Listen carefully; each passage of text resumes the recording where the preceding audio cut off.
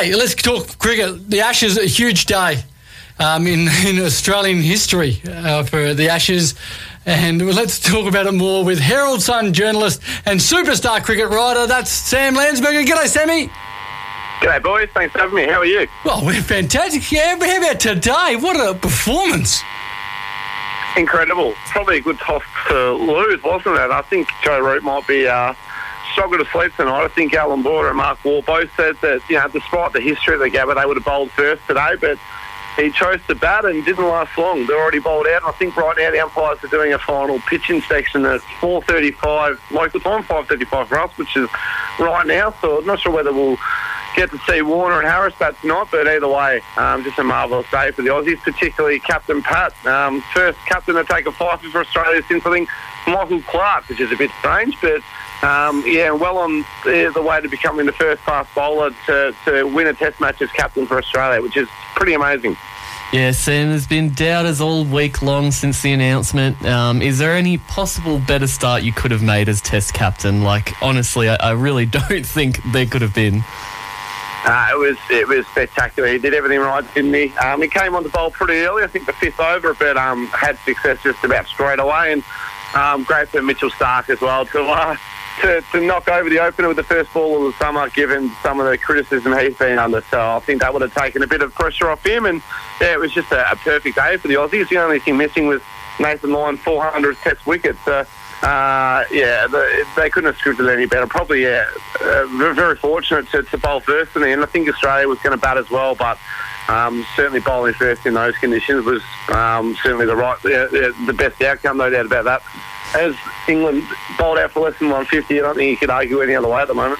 No, fantastic start for us. I was going to ask you about Nathan Lyon on the 399. Do you reckon we're going to see it up in the first test in our second bowling innings, or are we going to have to wait a little while?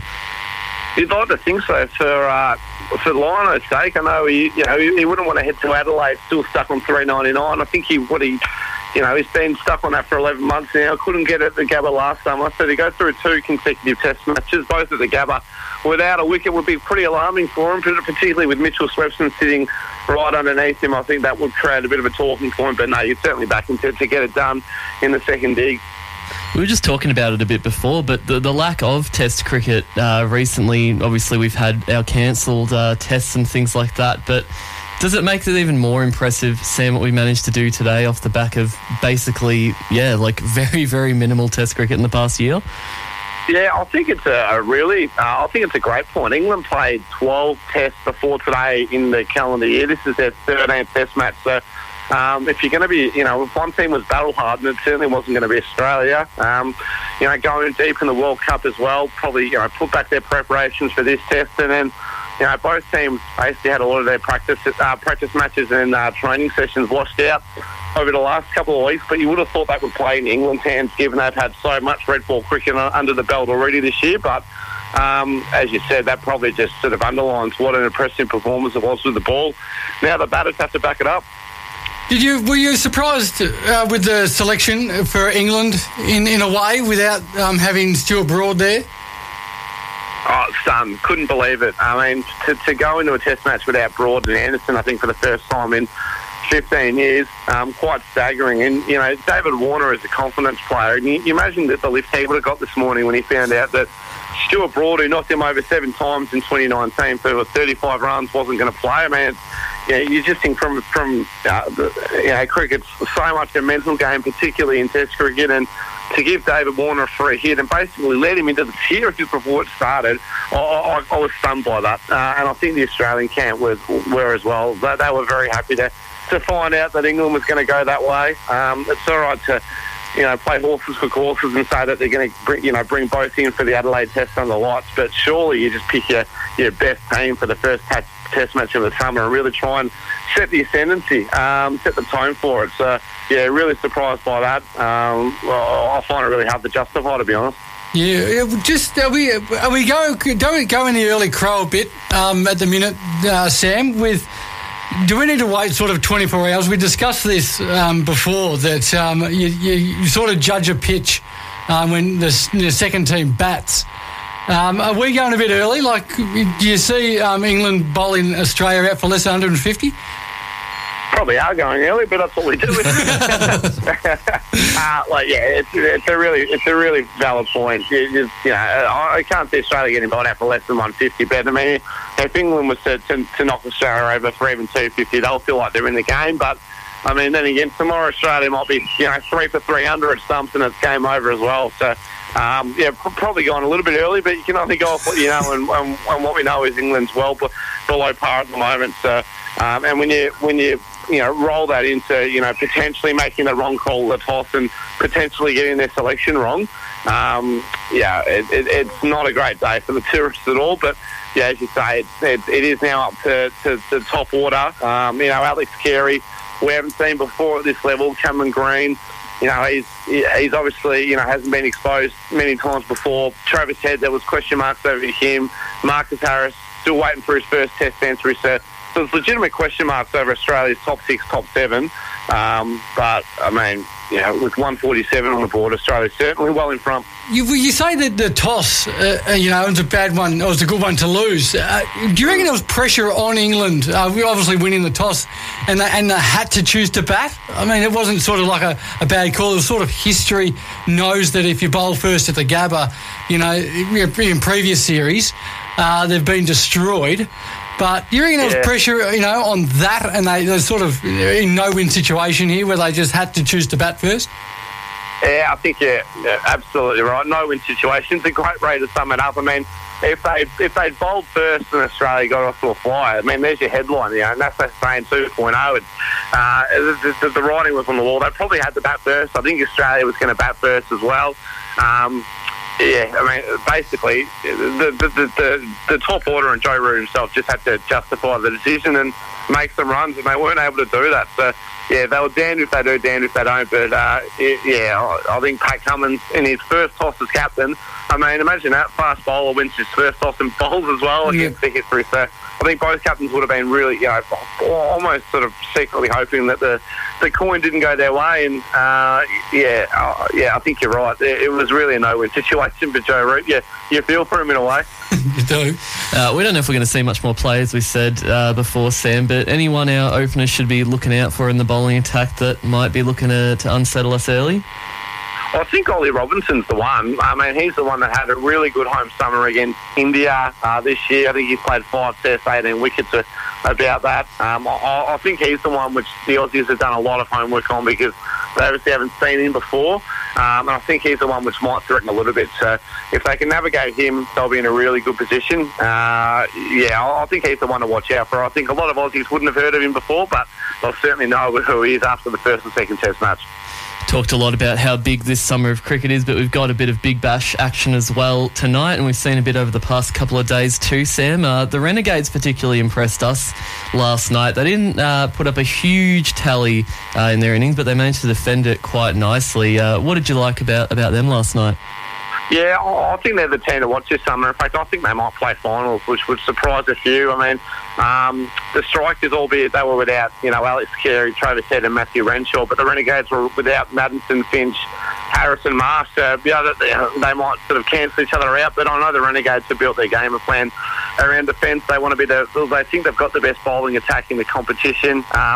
They've looked at the Perth Scorchers model when Justin Lang was coach. I think they won 3 titles in 4 years, with that great pace attack which really carried them. They thought they could defend any total, and that's the blueprint for the Renegades this summer, and that played out last night. They were probably about 15 or 20 runs short, but they got it done with the ball.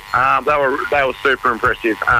James Pattinson, he's just class, he's intimidating. Kane Richardson, I think he did a really good job as captain, and Zahir Khan looks like he's really hard to pick, and I think it's a really well-rounded bowling group. They've got depth there as well. I think they're the team that's going to certainly cause a few upsets. I was really excited. I had a look at the odds yesterday. I was really surprised. I think they're about $2.70, so I thought that was an even money game. If not, the Renegades should have been favourites, and they did what they did last week in the practice games, and that was like they did all facets well. That catch from Fraser McGirt was a moment he'll cherish forever to pull that in as a 19-year-old with a decent crown behind him. How excited is that for the kid? Will Sutherland didn't get any runs last night, but he was a player I was really impressed with in the warm-up games last week. He was striking in over 200. He hit his first ball off Glenn Maxwell for 6 on Friday at Junction Oval. So, with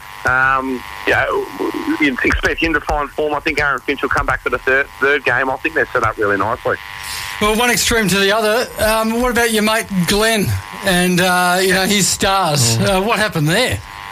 Yeah, I mean, they probably had a worse day than England on Sunday night. Yeah. They were absolutely atrocious. But mind you, geez, the players they've got to come back is pretty scary. I mean, Case Ahmed, Nathan Coulter-Nile, Marcus Stoinis, and the big one, Andre Russell. They should all come in Friday night. They've got Joe Burns, Liam Hatcher on the comeback trail as well from injury. It's just going to be a completely new look team, and how good to have Andre Russell here for 5 games.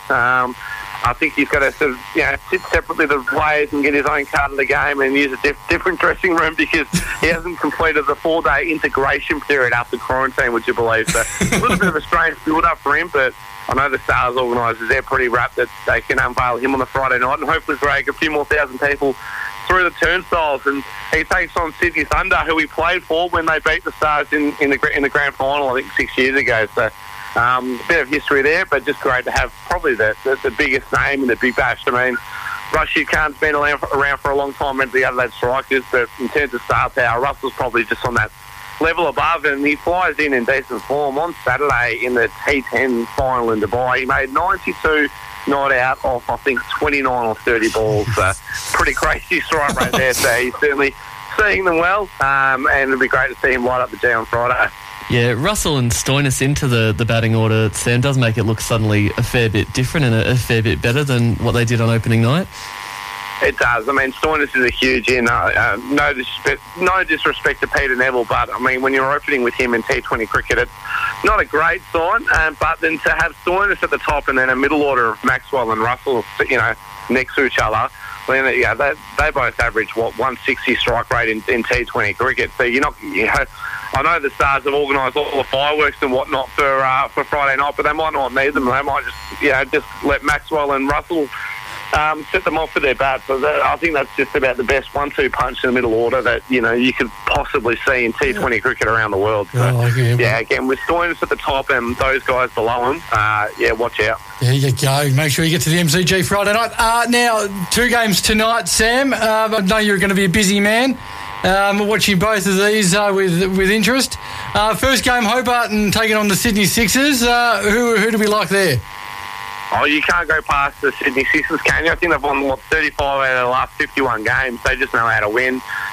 The question, I'm not sure yet. I haven't actually made a phone call on this, but Sean Abbott and Dan Christian, one had a baby, one's about to have a baby. So I'm not too sure if they're both going to play, but either way, they're just such a well-rounded unit. They just know how to win, don't they? They're the smartest team in the comp.